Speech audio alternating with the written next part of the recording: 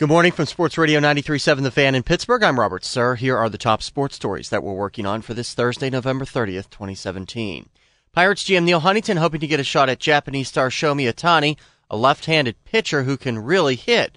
A modern-day Japanese Babe Ruth, if you will. Of course, the other 29 teams are also taking a run at Ohtani as well. Huntington did hit it big, however, briefly with Jung Ho Kang. Then last year happened, and last week Kang was cut by his Dominican Winter League. Our guys felt physically he looked like the same player. His actions were of the same player, but obviously he had a hard time catching up to the speed of the game. And in winter ball, man, if you're not a native, you need to perform tonight. You need to perform tomorrow. Otherwise, they'll turn the page and go get somebody else. The Penguins played Buffalo tomorrow night. Yesterday, they took a detour to Toronto, hung out at the Hall of Fame yesterday, and they'll practice today in Toronto, hoping Evgeny Malkin will join them. Ian Cole has not yet been traded.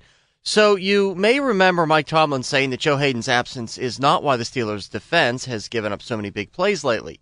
And Hayden agrees. I think those dudes out there trying their best, and just sometimes, some communication, just little slight things that we all got to work on, even when I was out there. So I think that they're doing a good job holding it down, and we just got to get our communication up. But certainly Hayden's return won't hurt. Of course, he won't be back for at least another few games. Hayden, the only player ruled out for Monday night's game at Cincinnati.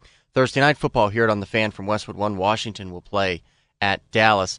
College basketball, Robert Morris beat Youngstown State 81-74, the Colonials' fourth straight win.